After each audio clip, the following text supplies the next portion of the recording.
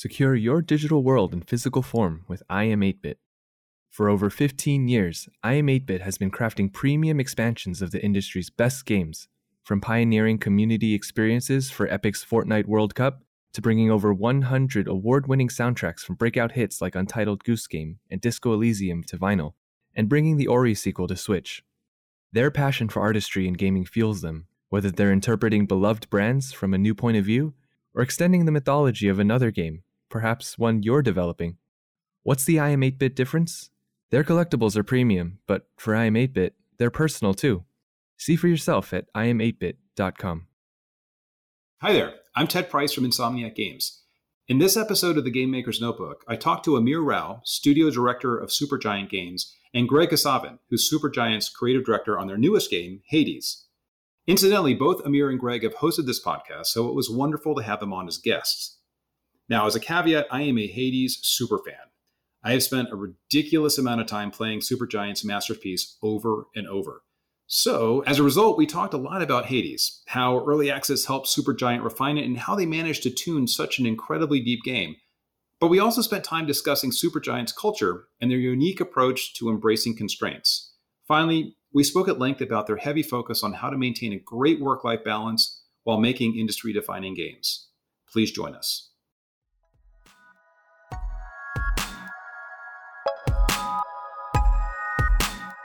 Welcome to the Game Maker's Notebook, a podcast featuring a series of in-depth one-on-one conversations between game makers providing a thoughtful, intimate perspective on the business and craft of interactive entertainment.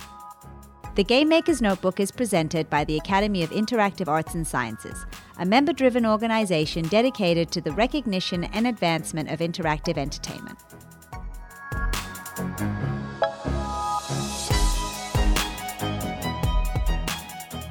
Amir, Greg, welcome. It is really awesome to have you guys on. And I want to first just congratulate you on Hades. It is an amazing game. It has dominated my waking thoughts for the last couple of weeks. And I got to tell you, as your main character says, just, okay, one more time, right? When he gets into the dungeon, that is, this game to me embodies the, okay, just one more time approach for game design. Thanks so much. Yeah, it's great to hear you're enjoying it. And we're just kind of still reeling from the response, really. It's way beyond what we could have expected, and just been really cool to see how many people out there are enjoying it. This game is kind of bringing a little more light into people's lives, which is kind of, I think, one of the things early on that we were hoping it could do back when we were figuring out what it was going to be. That totally, it's great to hear you say that because this year in particular, it is really nice to have some distractions from the craziness that's going on around us. And just, you mentioned that you guys were surprised by the response. What are some of the specific things that surprised you? I think just, it's been in early access since December of 2018. So it's kind of been out for a little while. So I think part of it for us is kind of, we wanted to exit early access with a bang, as it were, and treat it almost like a series finale sort of thing, save the best for last when it comes to the story, because we always promised that the true ending of the story would come in our 1.0 update. But I think, first and foremost, we wanted to make sure our early access players would be really happy with where the game ended off. I don't know that we could have expected how many new players would come into it and also really enjoy the game like it as a completely fresh experience, because they hadn't been participating in the early access and decided to wait, or weren't paying it, didn't kind of think about it until it was finally done. So yeah, Amir, you probably have more thoughts on that too. I've been thinking about that question, like when did Hades get as good as people are saying it is? Because it's did it happen with our 1.0 launch? Clearly, we had early access players who really were enjoying it prior to 1.0.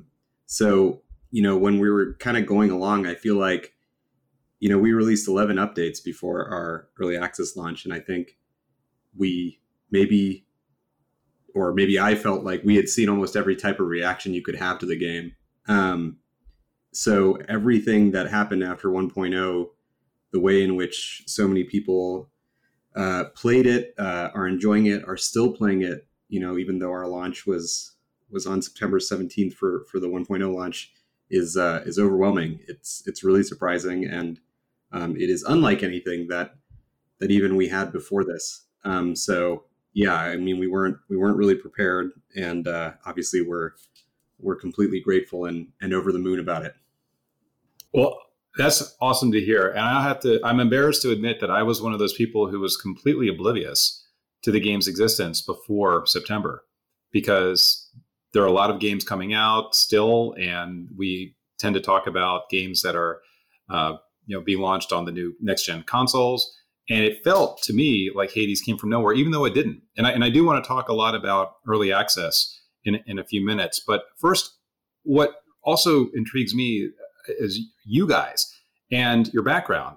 And you both have English degrees, right? Yeah, we do. And I have to say, I don't meet many other developers who do. I also have an English degree. And awesome. The question I get all the time is, how does an English degree actually help you in games? What do you think? I get to see. I'm lucky because I get to write for our games, so I could say it helps in a fairly direct way. But I think Amir and I have joked about this a bit over the years ourselves.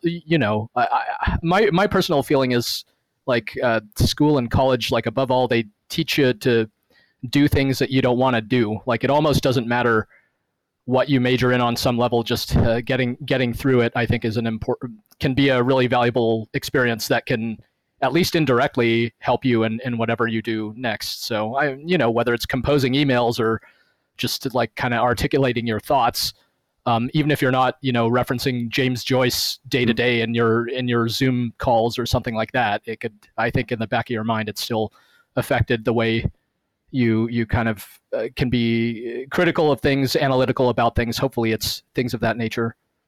I mean, also, I think for Greg and I, because we were both English majors, we have that vocabulary.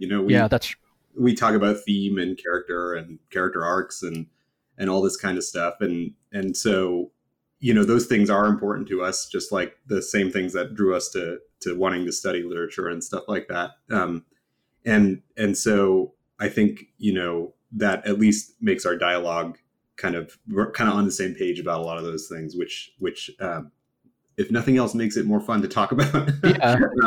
Even if it's hard to say how much does it lead to the stuff we make. It probably, like many of our influences, it probably does matter. Yeah, it does. No, I think you're totally right though, because it did. It was highly instructive to back in the Bastion days and figuring out that story. It's just, I think the shared vocabulary, just even the understanding that it could go to certain places, and discussion of, unreliable narrator and tone and referencing specific authors and stuff like that. Like if we weren't on the same page about that stuff, it's like those conversations would have just like, who can even guess what that would have been like. Right. So it's just, I think we both have had an intuitive understanding that games are they're powerful as a storytelling medium if kind of leveraged correctly, used in a certain way. So we've just been really interested to explore that through our games as part of our development process.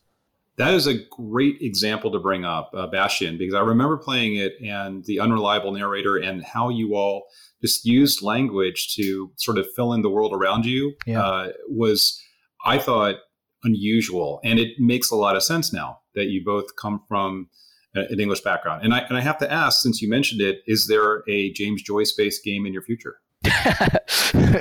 Yeah, you want to torture players. We're working on the licensing rights to Finnegan's Wake as we speak. It's going to be a first-person shooter.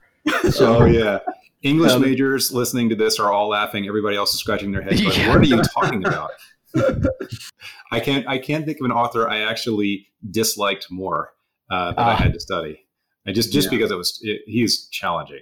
Yeah, it helped in my case. I happened to have a good professor in that one who kind of walked everyone through it. So, but I was like keenly aware that if left to my own devices, I would not get anywhere with any of this stuff. Yeah.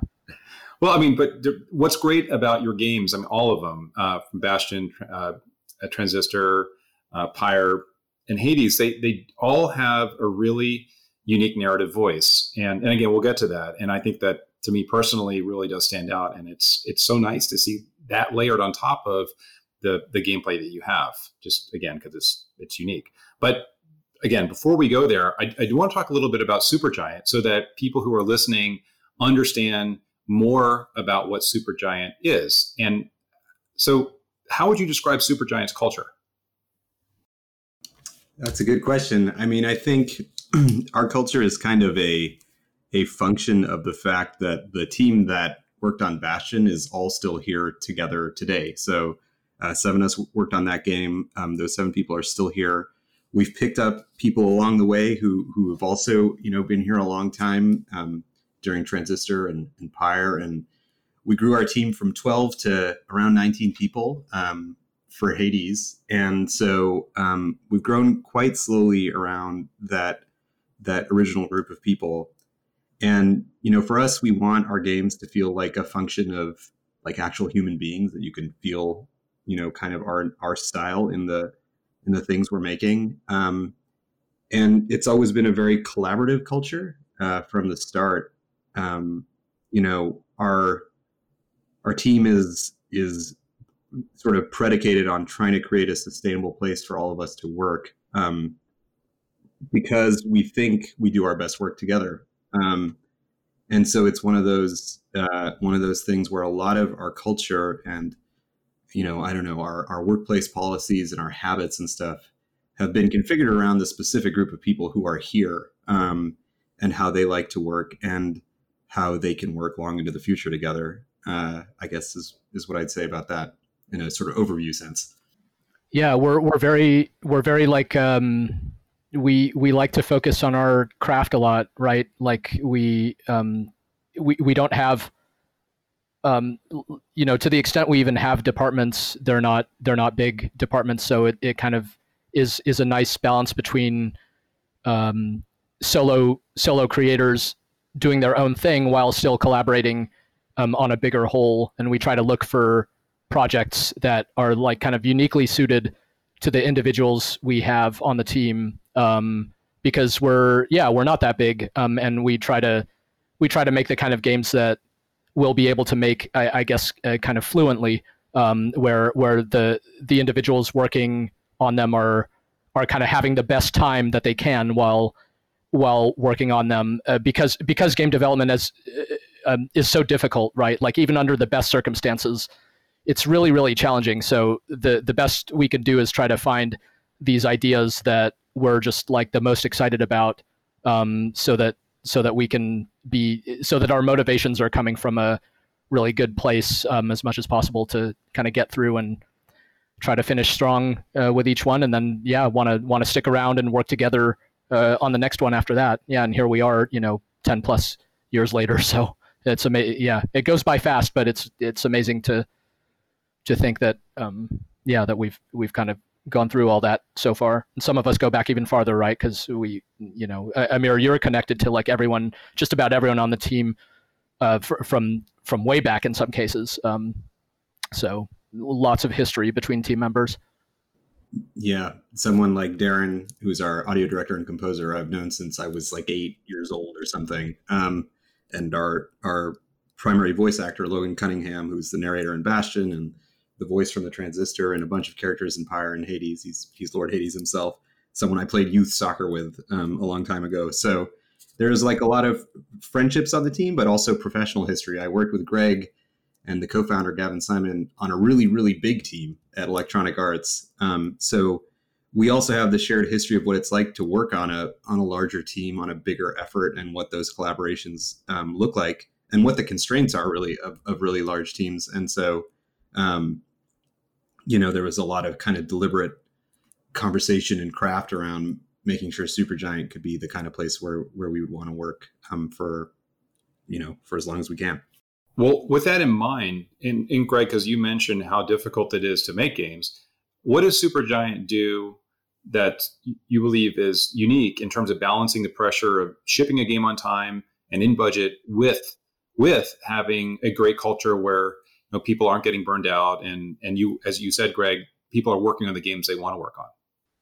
Yeah, what comes to mind, Amir? I want to say it's the thing where you would bring up the good old sunshine analogy, Yeah. which you can go into, but Yeah. it's the as mentioned, since our quote unquote departments are quite small and sometimes just a single individual, like with Darren, our audio director, um, the decisions about what we do can be made by those people, like almost unilaterally in some cases. So it's like, when we set out to make a game, it's really, really important that Darren, for example, on a personal level, be very fired up about it, because he's got to make all the music and he's got to record all the voiceover and make all the sound effects. So like, why would we want to, conversely, why would we ever want to like drag Darren into a project? Because he gets super like passionate and fired up about certain concepts. So we just want to find the kind of ideas that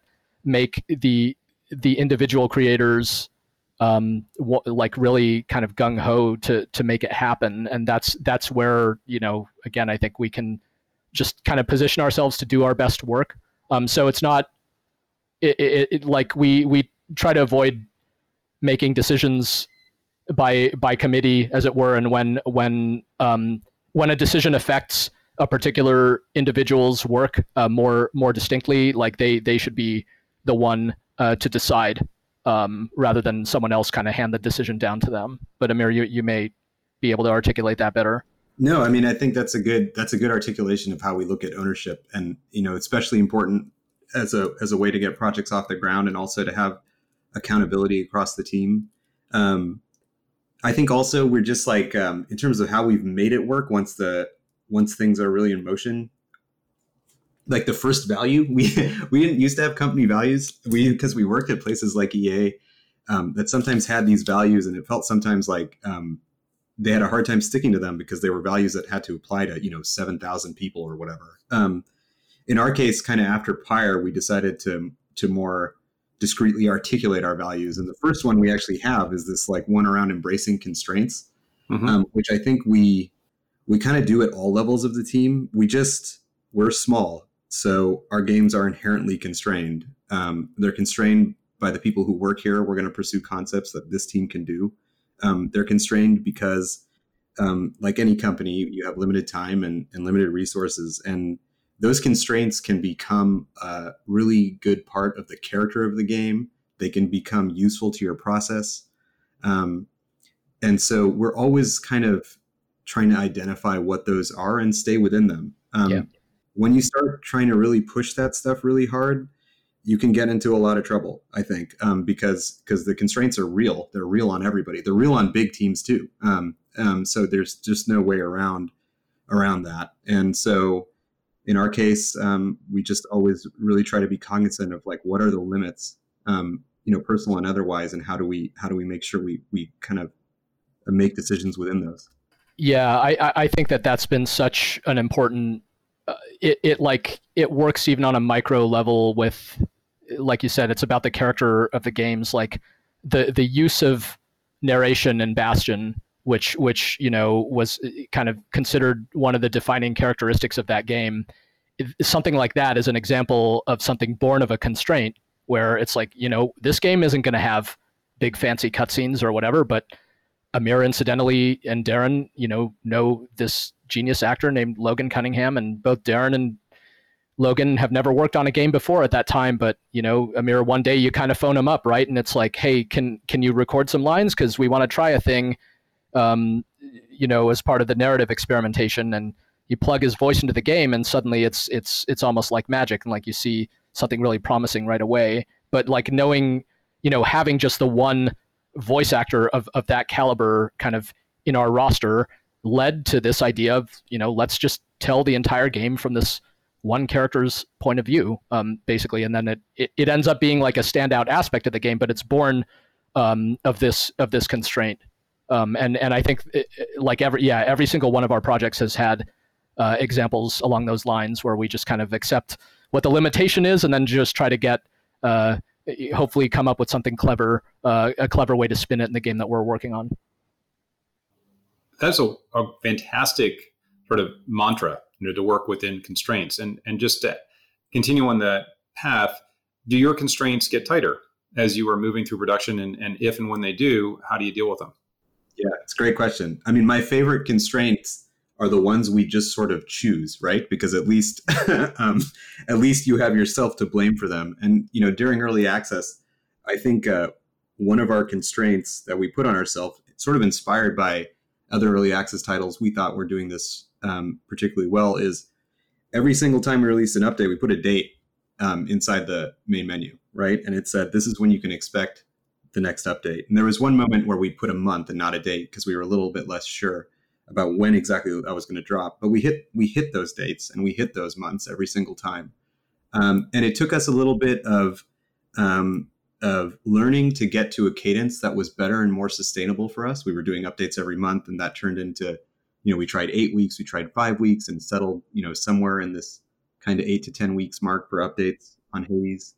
But it's an example of something where, because we sort of called that and we got used to it and we learned what the rhythm was and what we could do in that time, learned largely by sometimes failing to have things come together in that time, or by, sometimes pushing a little hard on one aspect or another when we were trying to finish something and having to finish it, in a subsequent patch or something.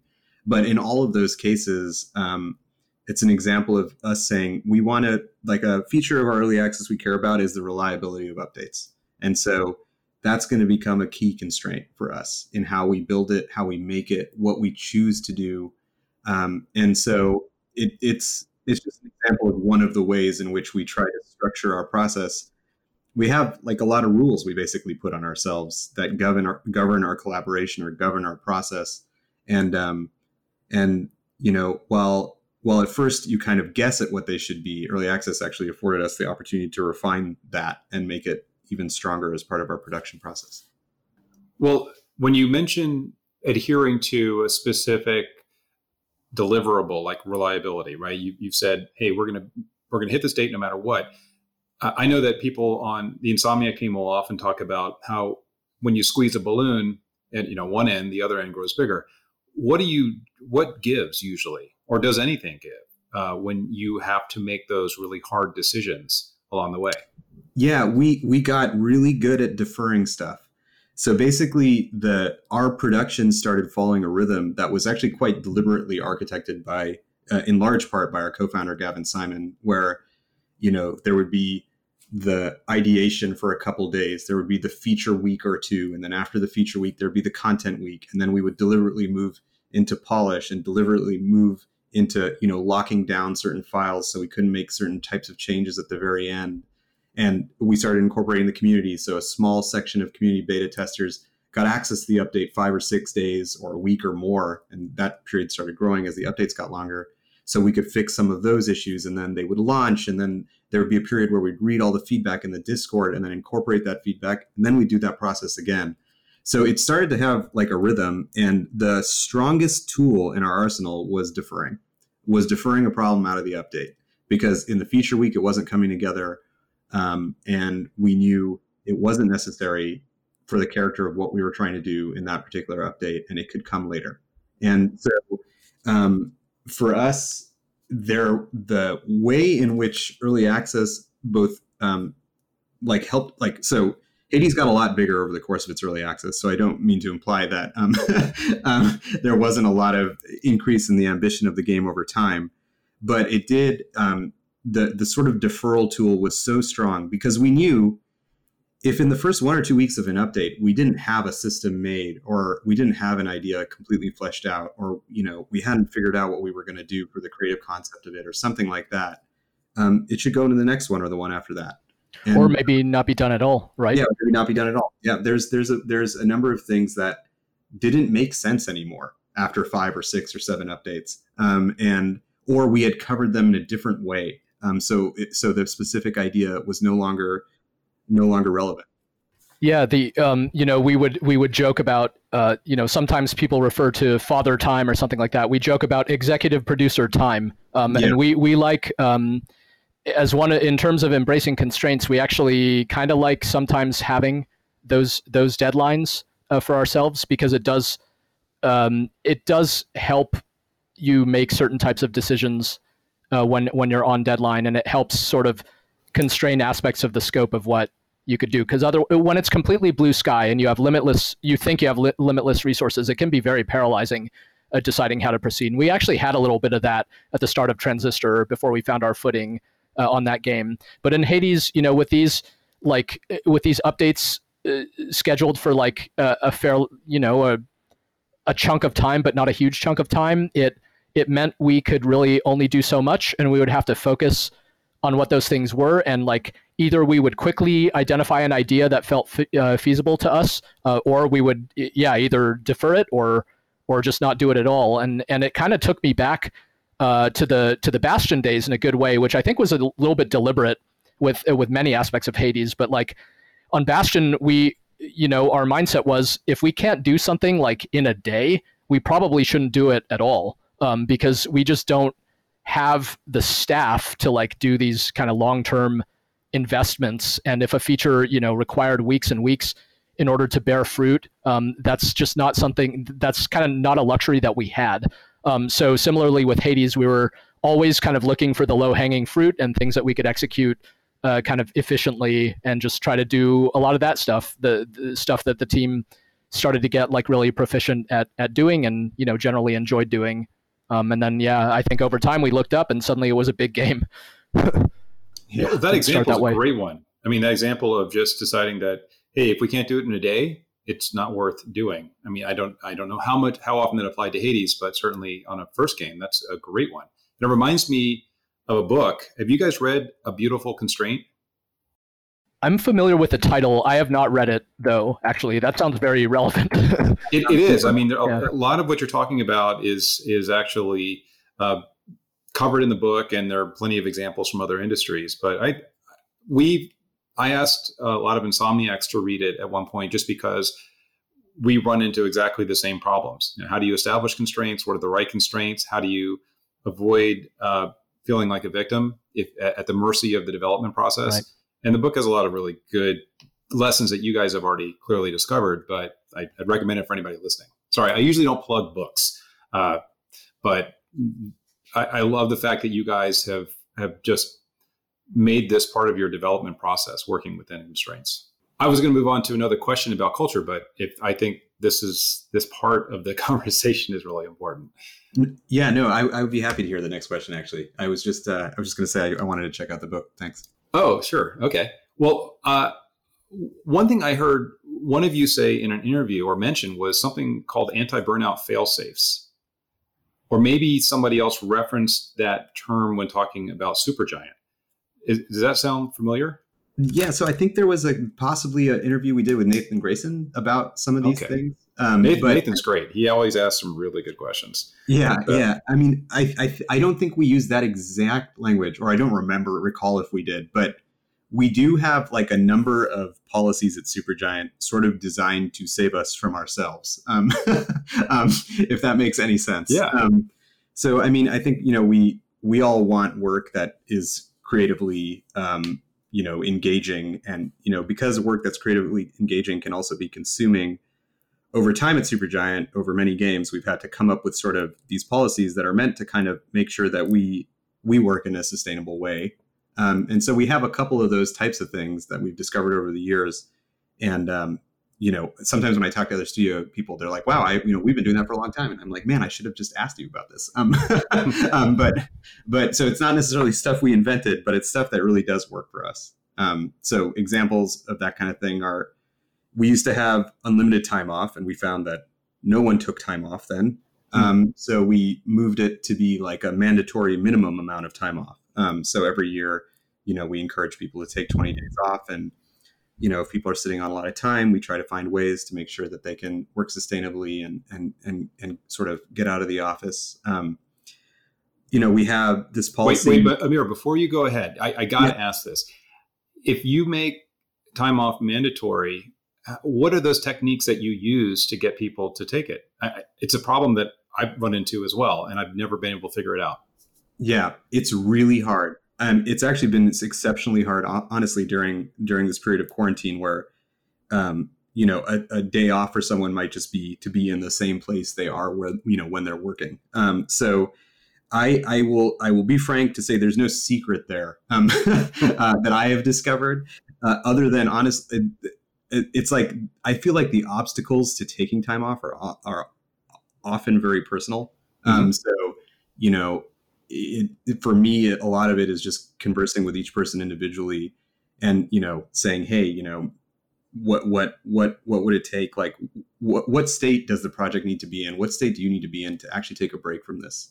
Because often it's work itself. If it's not something outside of work that's preventing them, and so you have to see, it's like, man, does this person feel like they don't have a backup, or is it actually just too exciting of a time, to take a Friday and a Monday off or something like that? So we do that, and then also if you have a lot of time off towards the end, we often encourage you to just append it to the holiday break. And so you're out for longer. And for some people, that ends up just being what happens. They have a longer period of time off at the end of the year, where it's actually just a little bit easier for them to take time off.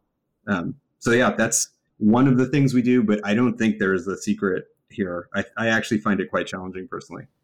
But the part where you do, I mean, like someone, you specifically will notice if someone is sitting on their maximum. Like, it's funny that we're talking about this because Amir and I were literally talking about this, I think just yesterday, when I put in the rest of my time off for the year, because I was sitting on a bunch of time off, and I'm like, okay, I need to do this. For those of us where it may not come naturally, it's actually kind of convenient for it to be framed almost as part of your job. Like, you're not doing your job if you're not not doing this. And so if you claim to care about your job so much, then do this. It's not like there's no like public shaming around it or nothing like that, but it is talked about.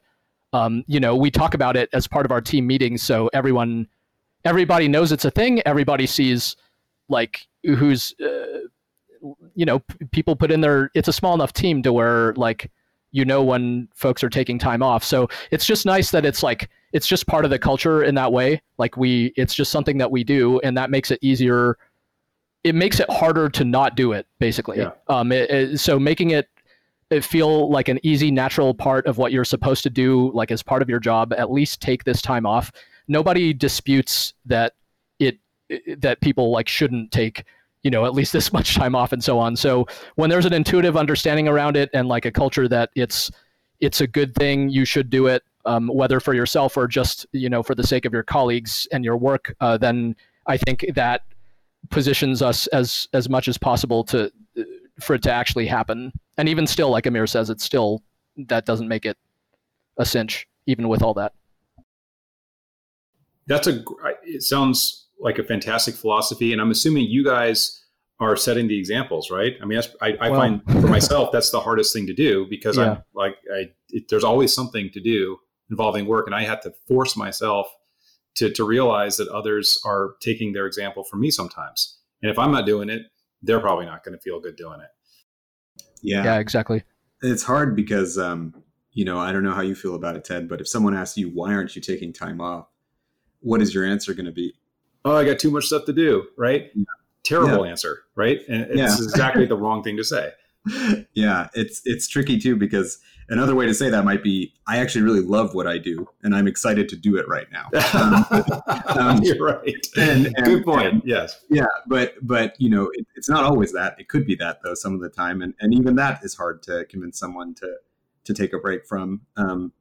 It's just one of those things where the best thing that can happen sometimes is just a little bit like serendipity, is if you can engineer an avalanche. Like we had like 2 or 3 people decide that this week in October is when I'm going to go, and then a lot of people decided to jump on it. So, right, because you're not checking email constantly. You feel like everybody's unplugged, and therefore there's not that itch to check your phone or your PC all the time. Yeah, and that's actually the second thing we do, which I think really helps.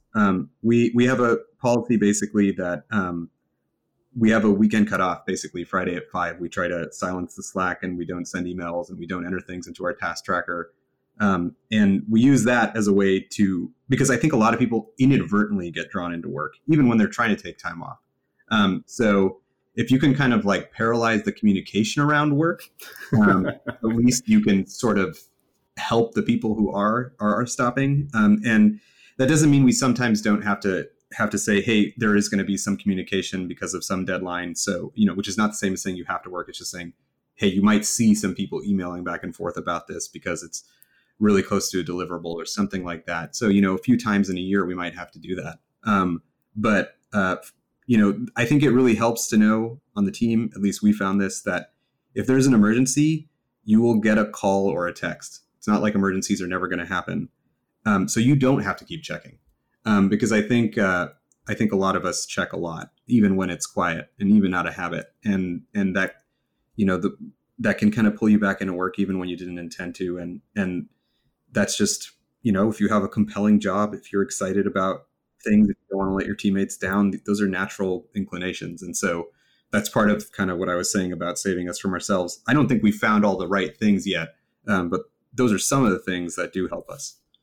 I love this phrase, silence the Slack, right? That makes a lot of sense, because then it's sort of an official communication that it's okay. It's okay to unplug. It's okay to disconnect and actually have a life outside of work. Yeah. That change I thought was vital. Like that was, I was going to say, it was like a lifesaver for me, the weekend cutoff. It's funny because we actually debated it quite a bit at the time. It seemed, because it's, felt arbitrary. It's like, oh, if I'm still working, what's the harm in me like updating everyone on my status? And we made the important distinction that it's not barring anyone. If people want to work at 5:30 p.m. on a Friday, it's not preventing them from doing that. It's just saying, now you're entering like solo work time. So get your team collaboration out of the way before then, because other people might not be in the space for this right now. And yeah, it was really a materially different feeling for me ever since we instituted that policy, because I was definitely one of those people. I'd be whatever, one time a week, go out to dinner with my family, but I'd be checking my phone, in the middle of dinner, something like, it's not like anyone was trying to bother me. They didn't know I was at dinner at all. Right. And you, like you said, Amir, you don't want to, like, when it's a small team and people are depending on you, you don't want to let them down. But it was this the kind of mutual ceasefire, as it were, has just worked really well, I thought. And, our weeks can be packed, but when 5 p.m. on Friday rolls around, it does feel different, and we could have a relatively calm weekend most of the time. Yeah, I will tell you, just not that this is a psychology session for me, but I cause a lot of the problems because I will email people on the weekends or at night, and without even thinking about how I am creating probably a lot more problems than I'm solving. And my own team has called me out on this a lot, and it's been a hard habit to break. But I mean, just for anybody who is like you guys are, and I am in a leadership position, it makes a big difference when we ourselves can actually not be a part of the problem. Yeah. We will. I'm sure, Amir, that you've done this. I have certainly queued up a whole bunch of emails for Monday morning. But it's after the ceasefire. It's fair game at that point, and it does make a difference. And yeah, we get into some situations where, I'd love to talk about this. We have our backups, right? Again, like we can, if there's really something up, we can still communicate if need be. But we have a sense that if it can wait, it ought to wait, and that's been, we have to adhere to that ourselves for sure. Mm-hmm. Yeah, it's, Ted, one of the questions I'd ask is, if you schedule send all of those for 9 o'clock in the morning on Monday, is your team going to feel better about being slammed on Monday, or are they going to feel better that they got it as you thought of it? Well, in talking to my team members, they're much better off with the Monday emails, because I mean, it signals that at least we're trying to be considerate, right? Or at least I'm trying to be considerate of others versus just blindly firing things out when they strike me. But I think something else that Greg and Amir, you both sort of hinted at, was the prioritization of crises, right? Amir, you mentioned that you've let everybody know that, look, we will text you if there's a problem, right? Which again is a great signal that only in emergencies will we be reaching out, and here, for example, are the kinds of emergencies that we would actually act on. It does really help psychologically, I think, because you just You also, anyone who cares about the role they're in, and our team, almost everyone has something that would be considered urgent at some point in a project. You just want to know that someone will reach out to you. You don't have to keep checking yourself. Right. So it's just more about relieving you of the need to check if you can, because emergencies do happen. Like if we're at PAX and we need something, or there's an asset and the the deadline was actually Monday morning, and we forgot about it or something like that. Those things do come up every once in a while, and in most cases the person actually wants to do it because it is an emergency. And so if those things come up, we just make sure to have a quick conversation with the person so they don't have to go back into their email and wonder if something awaits them on a Saturday morning. Right. I got to tell you, I could talk about culture for weeks, but I also want to talk a lot about Hades. And so you both were talking about early access for Hades, and it's clearly had a massive positive impact on the game. And what, if any, debates did you have prior to going to early access for the game? Yeah, it's funny, Amir. It was literally the first decision we made on the project before we had a game genre, before we had like the theme. Early access, I think, was the actual inception point of what we wanted to do. And I think the motivations were twofold. There was a part of it that was, I think on some level we were drawn to it because it was like scary and exciting and in some ways antithetical to how we worked in the past. But part of the reason we were also drawn to it is because it seemed like it would give us the opportunity to shore up make our development more efficient, in a word, and be able to test our ideas sooner rather than waiting 3 years to put a game out there and ask the world, so what do you think? How do we do? We could get something out there maybe in 1 year, and then from there have feedback much more frequently. So we surmised that it would just allow us to make a more stable, maybe bigger, maybe better video game than we could have left to our own devices. That was kind of the hypothesis going in. Amir, is there anything you would add to that? No, I think that's accurate. I think a part of it too is we say a lot that every game is a reaction in some way to the one right before it, right? And so Pyre's production was actually very similar to Bastion and Transistor. We work in obscurity with no one knowing what we're working on. We announce it with something playable, and people start playing the game, and we get initial reactions to it, and then we go back and make the rest of it. and then we release the game, and we learn what the entire world thinks about the game, within a day or a couple of days, all at once. And all the decisions we made in the past are all vindicated or challenged or whatever, all in a single moment. And so for us, it was a way of changing the process, and we were interested in changing the process because we had done it the other way so many times. And so in the process seemed to have all the strengths that Greg was saying. So it was pretty appealing to us.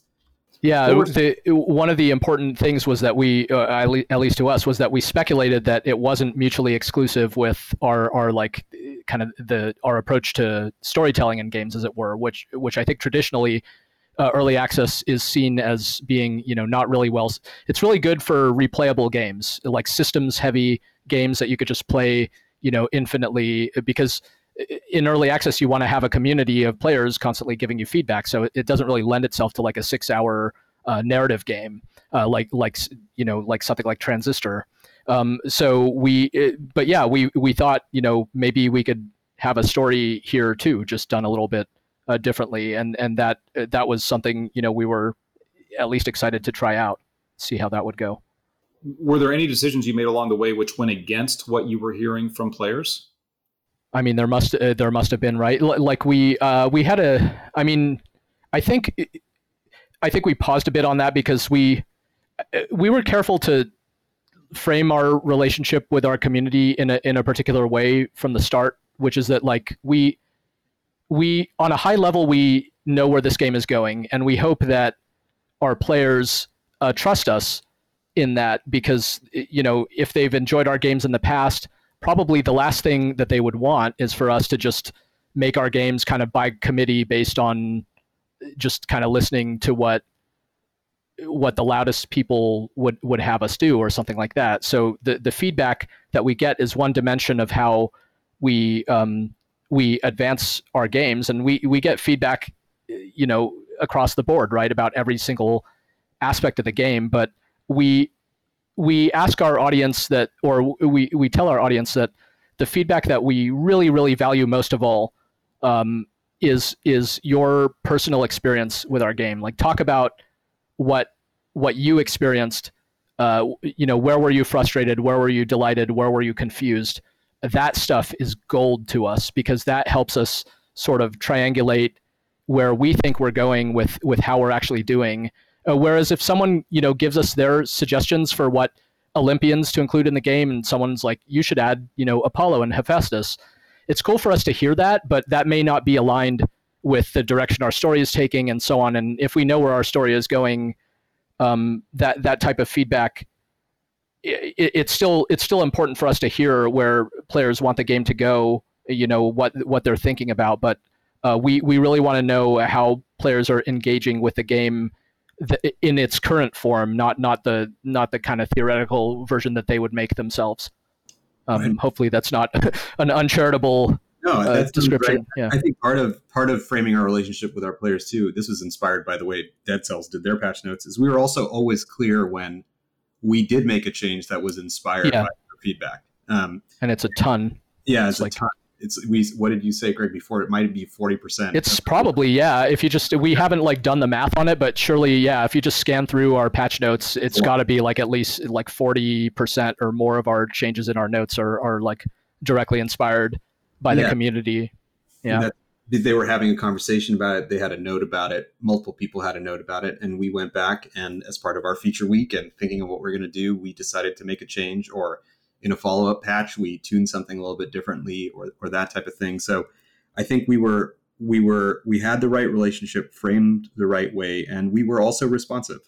We were clear when we were doing things because of a conversation in the community about it. And so that was pretty, I think pretty helped people stay engaged with the process at a minimum. And I think it also made just the game better overall. There's definitely a communication challenge through early access, right? We tried to be very direct with our development roadmap, tried to set expectations very accurately about what we were working on, how big the game was going to be, and so on, which just helped because, even with players really enjoying the game and potentially spending literally hundreds of hours playing, in some cases they still wanted more, they wanted it to be even bigger, and more gods, more weapons, more environments, and that stuff is exciting to think about. But we were interested in completing the story that we had in mind, and basically ultimately shipping the 1.0 launch version of the game, and being clear and direct with our players about where we were at with that stuff, what they could expect. Was really helpful, because even when it just led to good community interactions where players generally were on the same page as us as to what could be expected, but it still gave us plenty of room in each of our updates to have fun little surprises that were they were lower level than stuff that we would put in our development roadmap. So I think we were able to still surprise people despite having a clear roadmap for them about what would go into the game, because we don't want to overinflate players' expectations. We don't want to overpromise. We'd rather overdeliver than overpromise, right? That makes a lot of sense. And given that, to what Amir said, he said that a major portion of the game was directly influenced by the players. Do either of you remember any of those sort of golden aha moments that were the result of player feedback? I mean, there's tons of them, right? Yeah, there's so many of them. A lot of them are kind of more on the tuning and stuff, but there was tons of them all over. I mean, Greg, a recent more world atmosphere one I remember was the reverb, possibly. Yeah, that's a really subtle feature, but. Yeah, go ahead. No, I mean, the community had tons of cool suggestions. Yeah, someone was in the game you can kind of decorate the House of Hades is your main hub, and it starts off as this kind of spooky, oppressive feeling environment, but over time you can start to decorate it and so on. Someone had a really cool audio suggestion of like, oh, you should kind of dampen the reverb, because as if you go to like a showroom house and it's empty, it's super echoey, but as you put in your furniture and stuff, it gets the sound feels different, and we added a feature like that late in development because it really kind of supported what we were trying to do with the house anyway, where it feels a bit more homey as you play the game more and more. So that's like a very direct example of a suggestion that we used pretty much verbatim. But in many cases, we Amir, I think we talked recently about the weapon aspect system and the end game. Like, we were going to do some version of an end game, of course, no matter what, but the kind of the contours of it and the specific design was really born out of how players were like engaging with the game itself and engaging with it more than we expected, right? Like, it's not that we read the suggestion for the aspect system on like our Discord, but I think the way people were playing the game did inspire it pretty directly, and we wouldn't have like developed that specific idea left to our own devices. No, absolutely not. That's an example of a thing where, like you're saying, it wasn't a specific suggestion, but some of these late game systems come together as a function of looking how people play, looking at the data about how much people are playing, looking at the data about how, people are using the Pact of Punishment, this optional in-game difficulty system, and they're engaging it in the specific way. How do we structure that? There's a lot of angst about this aspect of the game. How could we address that with a change to one of our systems, or even with a simple tuning change? And so all those things go into it, and they just become part of the development process. Is just, I personally read a ton of the feedback, and we have a Discord channel where someone on the team read every single thing entered. And so that was kind of our contract. And we stuck to it, even when, it was so much easier when that number was 200. By the time of the blood price update came out, which is the one right before 1.0, it was 2,300 discrete ideas or suggestions or moments or whatever. And we read it all. And part of that is like, we were talking about literature earlier. You read it and you start to see a theme, right? You start to see something in there, and you're like, you know what? There is maybe something here. And, this person might have articulated it this way, and this other person might have articulated it in another way, but there is maybe something here that we could address. And it's back to constraints. The things that the customers don't have access to is our constraints. And we don't advertise them for reasons that I think Greg can articulate really, really well. Because often, players, it's like they don't care, they shouldn't care. They're just interested in the experience. And, we filter it through our sense of the constraints and what's possible, what's the story we're trying to tell, what's the gameplay we want, what's the experience we want, what's our experience with the game. And we try to just incrementally push it to be better and better.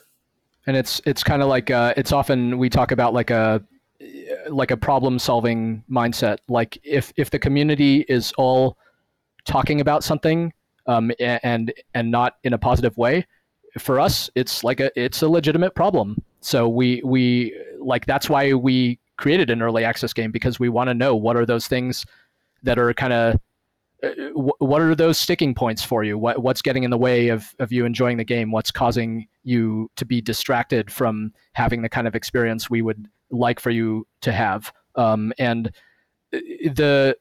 just being able to identify those themes and then, like consider them in the context of our constraints, we can often come up with, unexpected solutions, because we just want to find ways to address that kind of feedback one way or another, and hopefully get it so that, the community moves on to talk about what's the next thing. What's the next thing that's a problem for you now that we've solved this. And if we can do that methodically across all dimensions of the game, then hopefully we have a pretty good game at the end of it.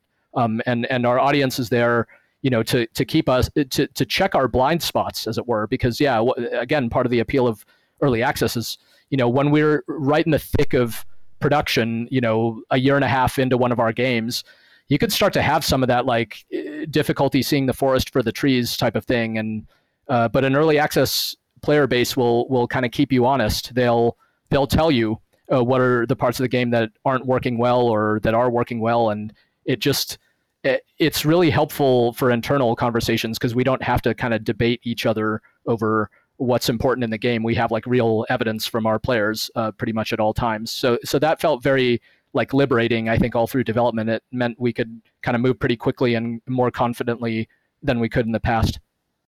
That makes a lot of sense. And what I also like is your description of your mention of some of the systems and how you're exposing them to players. Going back to the early part of early access, what were some of the first things that you prototyped? It was the room to room movement, right? Like one of the first things was just like stitching together encounters, and just getting. Well, we had to like restore the idea of like direct character control and getting a character who can swing a weapon. Those things that sound very basic, but in our previous games we didn't have that mode of interaction. But from there, yeah, it was kind of getting the most minimal version of the game loop down.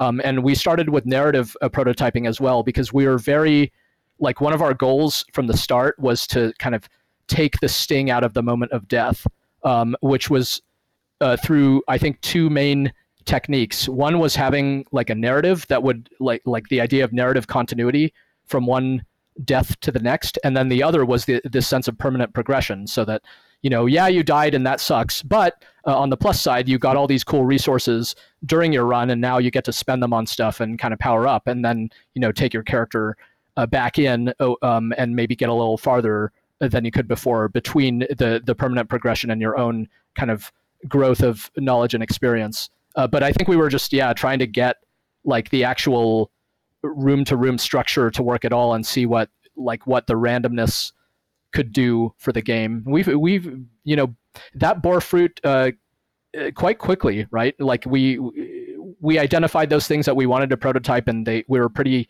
happy with the results pretty fast, I think. Yeah, and part of that is working in the established genre of the roguelike. At least, there are a lot of reference material that we could look at. But for our direct combat room to room roguelike stuff, like why don't we put the chamber rewards on the door, and so you can see that. That's the kind of stuff that came out of the early prototyping of like, it's at first we thought, well, we need to advertise the whole thing, like we had these big text messages, right? You're going to fight and what all the stuff is in the room, so you can make this really dense, crazy decision about weighing the pros and cons and all this kind of stuff. And it's like, actually just put the reward, because the fun part is knowing what you're going to get, and the surprise is in what's going to be inside. So there's a lot of stuff that came out of that early prototyping that worked surprisingly fast. And it's weird to me, you mentioned Bastion earlier, Greg. It's just one of those things where, I don't know what the correlation is, but sometimes when things move really fast, when things are coming together really quickly, it's kind of a magical thing. And it was happening really fast in the early part of prototyping gray box stuff with Hades. I love the fact that you mentioned the symbols on the door, because for me, a lot of the fun has been trying to remember what those symbols are. Even though I played a lot of hours of the game, I'm still kind of thrilled every time I see a symbol where I'm going, what is that again? Oh yeah, that gives me this. Versus you being explicit about it. You're still, creating sort of a sense of mystery. And that's very cool that was an early discovery. And I think that's one of those decisions, though, that had we not been an early access game, I doubt we would have ever made that decision. I don't think we would have been, like, we needed to put that in front of a bunch of people and see that it was actually okay, that we would get this feedback of like, at first I didn't know what anything meant, but as I played more, I figured it out. And we were like, oh, cool. Because like Amir was saying, our intuition was, this needs to be more descriptive. And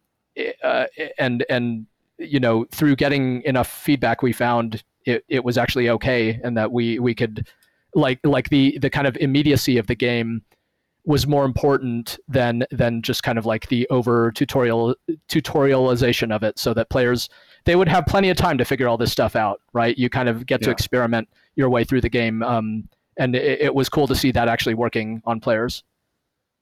Very cool. Other thing that I just love about the game is how well tuned it is for a game that is as deep as it is.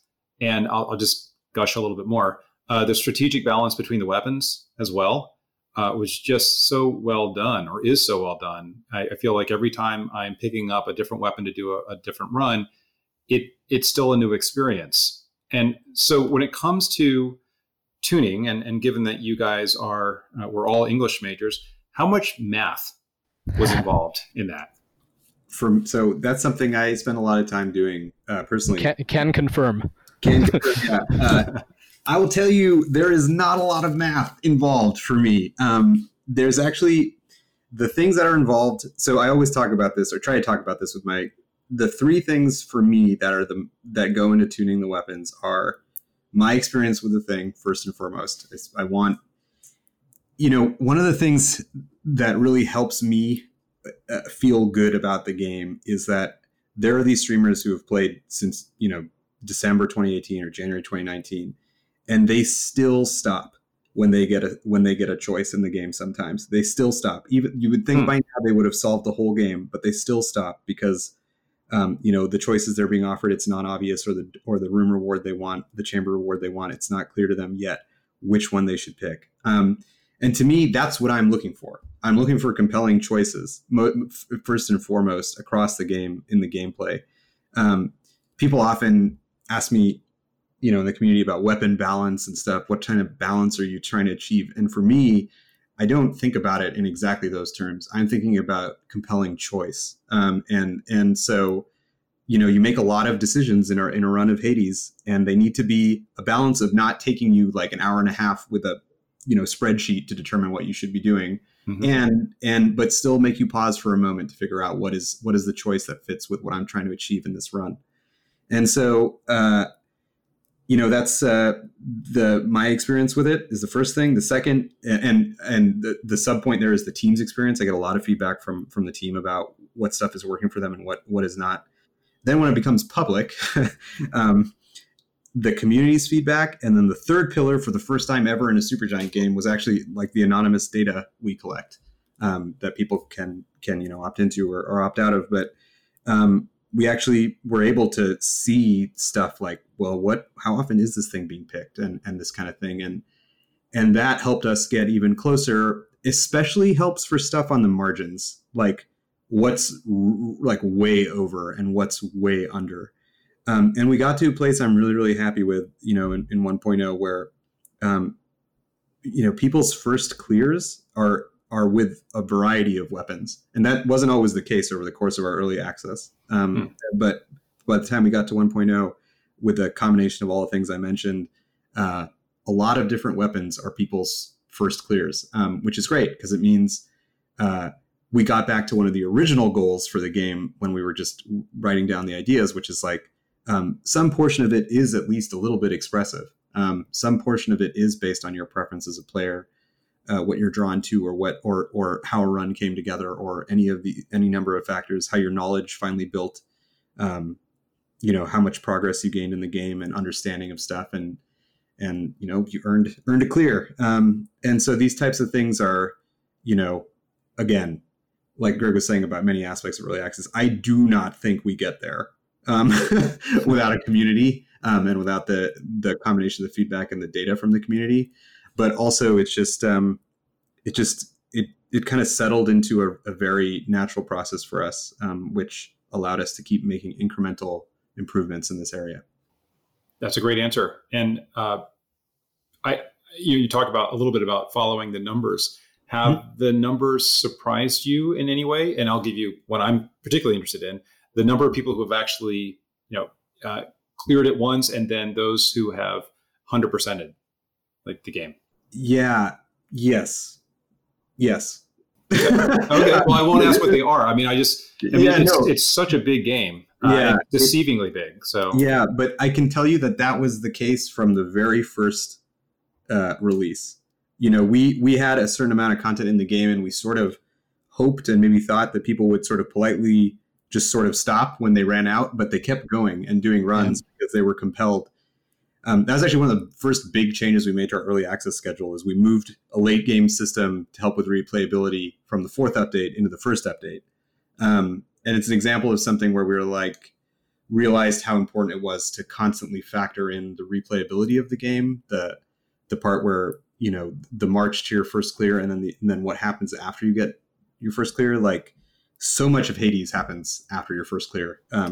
So much of Hades happens even deeper than that. And so it's one of those things where, again, if we had in pre-pro decided that we were going to have so much game content after your first clear, I think it would have been really hard to justify. But we could see how people were playing the game, how they were engaging it, like, you know, how skillful they were becoming at it, and you know, how powerful players were getting with combinations of the mirror and all these different things, and it became an easier decision over time to structure the game around that. And so, yeah, I mean, it's one of those things where that's part of the way in which the game became a lot bigger, because people were playing it so much. They still are. They're engaging every aspect of the game. They're finding stuff in it.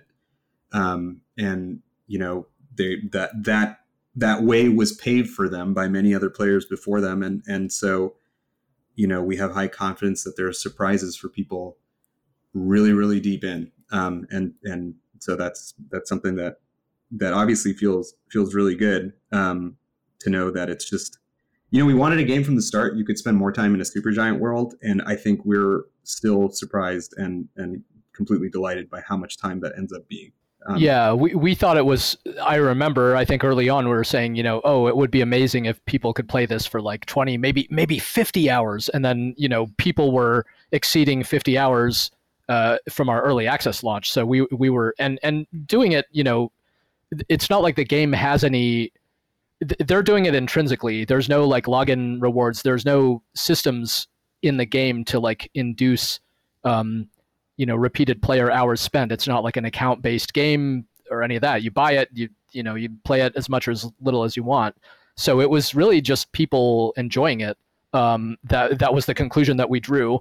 And that was really, it was really heartening and really exciting. And it did put us in a position to, I think, basically just like develop it toward the upper end of the ambition that we were considering. As you know, whereas if no one liked it from the early access launch, I think we would have scaled the ambition back down accordingly, right? If no one was playing it into the late game, then why would we have made all this late game stuff? And that's an example of, you know, again, like the actual feedback we were getting really helping us make the kind of smartest, hopefully some of the smartest possible decisions with our production time as we could.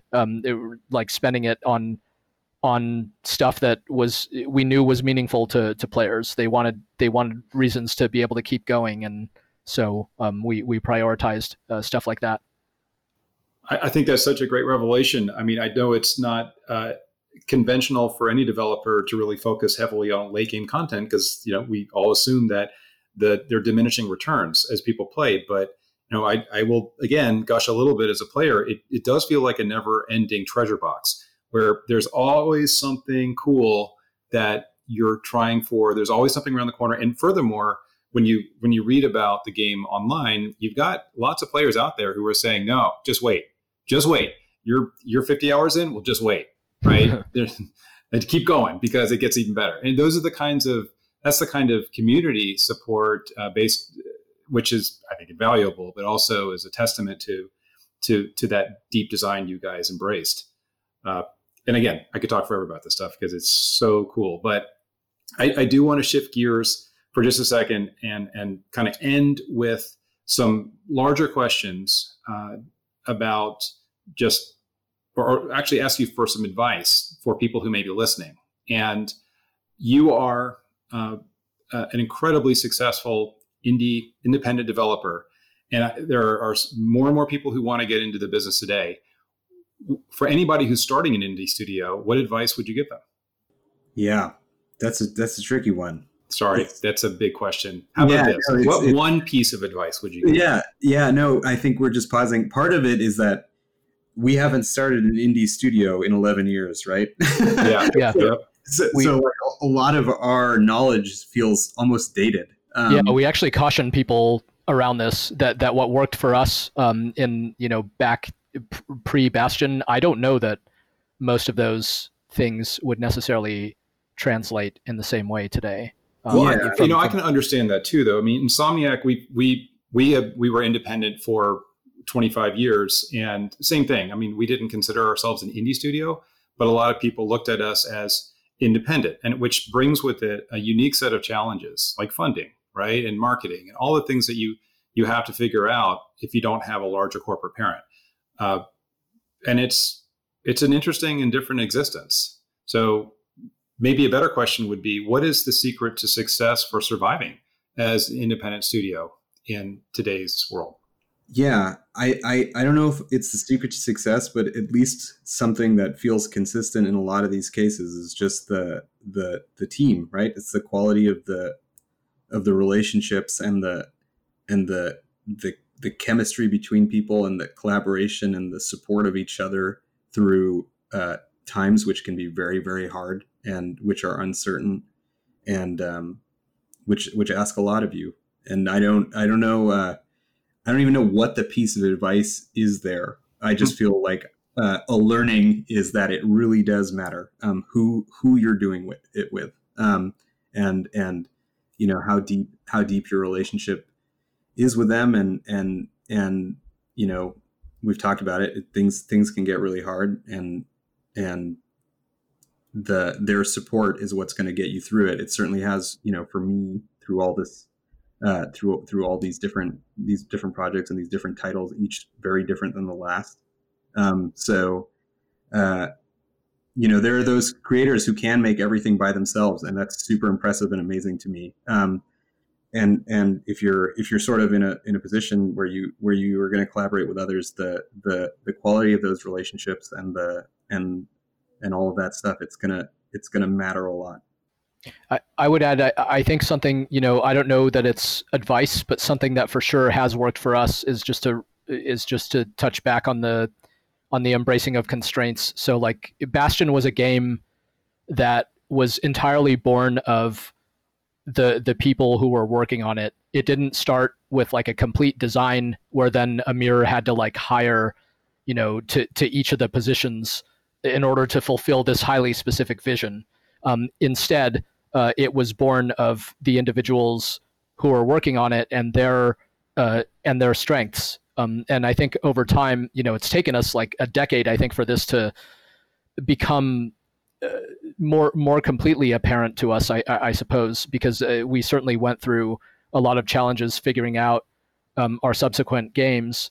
But more recently, I think we've just been a bit more self-aware about that, of like, rather than let's make the kind of games that we can make uniquely well based on the skill sets that we have on team, because it's hard enough to ship anything at all. We might as well make the kind of stuff that we feel relatively good at and enjoy making, rather than just trying to force ourselves to work on stuff that is like way more is beyond our means. So like, you know, maybe there's a fan of Supergiant out there who's like hoping that we're going to make like a massively multiplayer shooter or something like that. But that's an example of a genre that is like well, Andrew actually, our CTO, used to work at Infinity Ward, so maybe a bad example, but we for the most part, it's like if we have no idea how to make certain things, like we may research them in our spare time, but we're not going to hang our hat, like our entire design isn't going to hinge on stuff that we don't think we know how to do.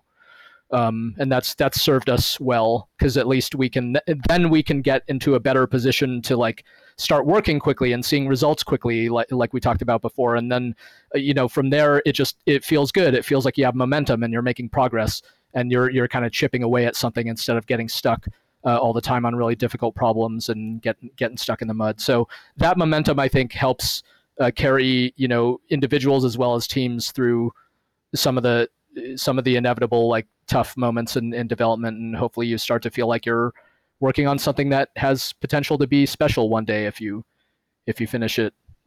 Yeah, so that's certainly helped keep me going personally through each of our games. Well, the passion absolutely comes through. I mean, it's clear that the team loves the games that you make, right? I mean, your team's personality, I think, comes through with every single thing that you've done. And I mean, as an outsider, somebody who's played all your games and likes to kind of look within, it's kind of cool to ascribe, to match a game's sort of feel to a team, right? And I think you guys have explained it really well today in terms of how those games come about, and is all because of the people at Supergiant. Yeah, thank you. We always hope that the games feel like they came from us, and that, that always gets answered when they actually come out, really. So it's always great to hear that's the case. Thank you. Yeah. Well, if people have questions for you or want to get in touch with Supergiant, are you on Twitter? Do you encourage people to go to your website? Yeah, we're Supergiant Games on Twitter. There you can reach out to us via our website. I'm on Twitter personally, just Kasavin, my last name. Yeah, no, for sure. And there's also our Discord, and you can see me hanging out there sometimes. Yeah, our Discord, of course. Yeah, it's just Discord GG/Supergiant. That is where we spend.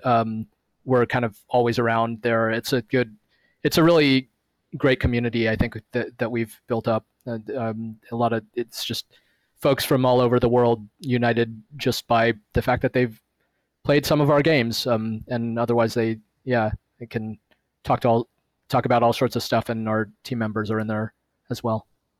That is really cool. I would encourage everybody. I think I'm gonna have to go there now. So certainly now that I've got more questions about the game. So and always will as I play more and more of it. So hey guys, thank you so much for joining today. Yeah, it was a lot of fun, and congratulations on just a beautiful, immensely fun game. Thanks so much. Yeah, thank you so much.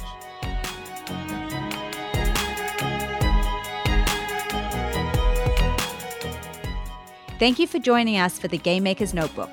For more information on the Academy of Interactive Arts and Sciences, our podcasts, and our other initiatives, please visit www.interactive.org.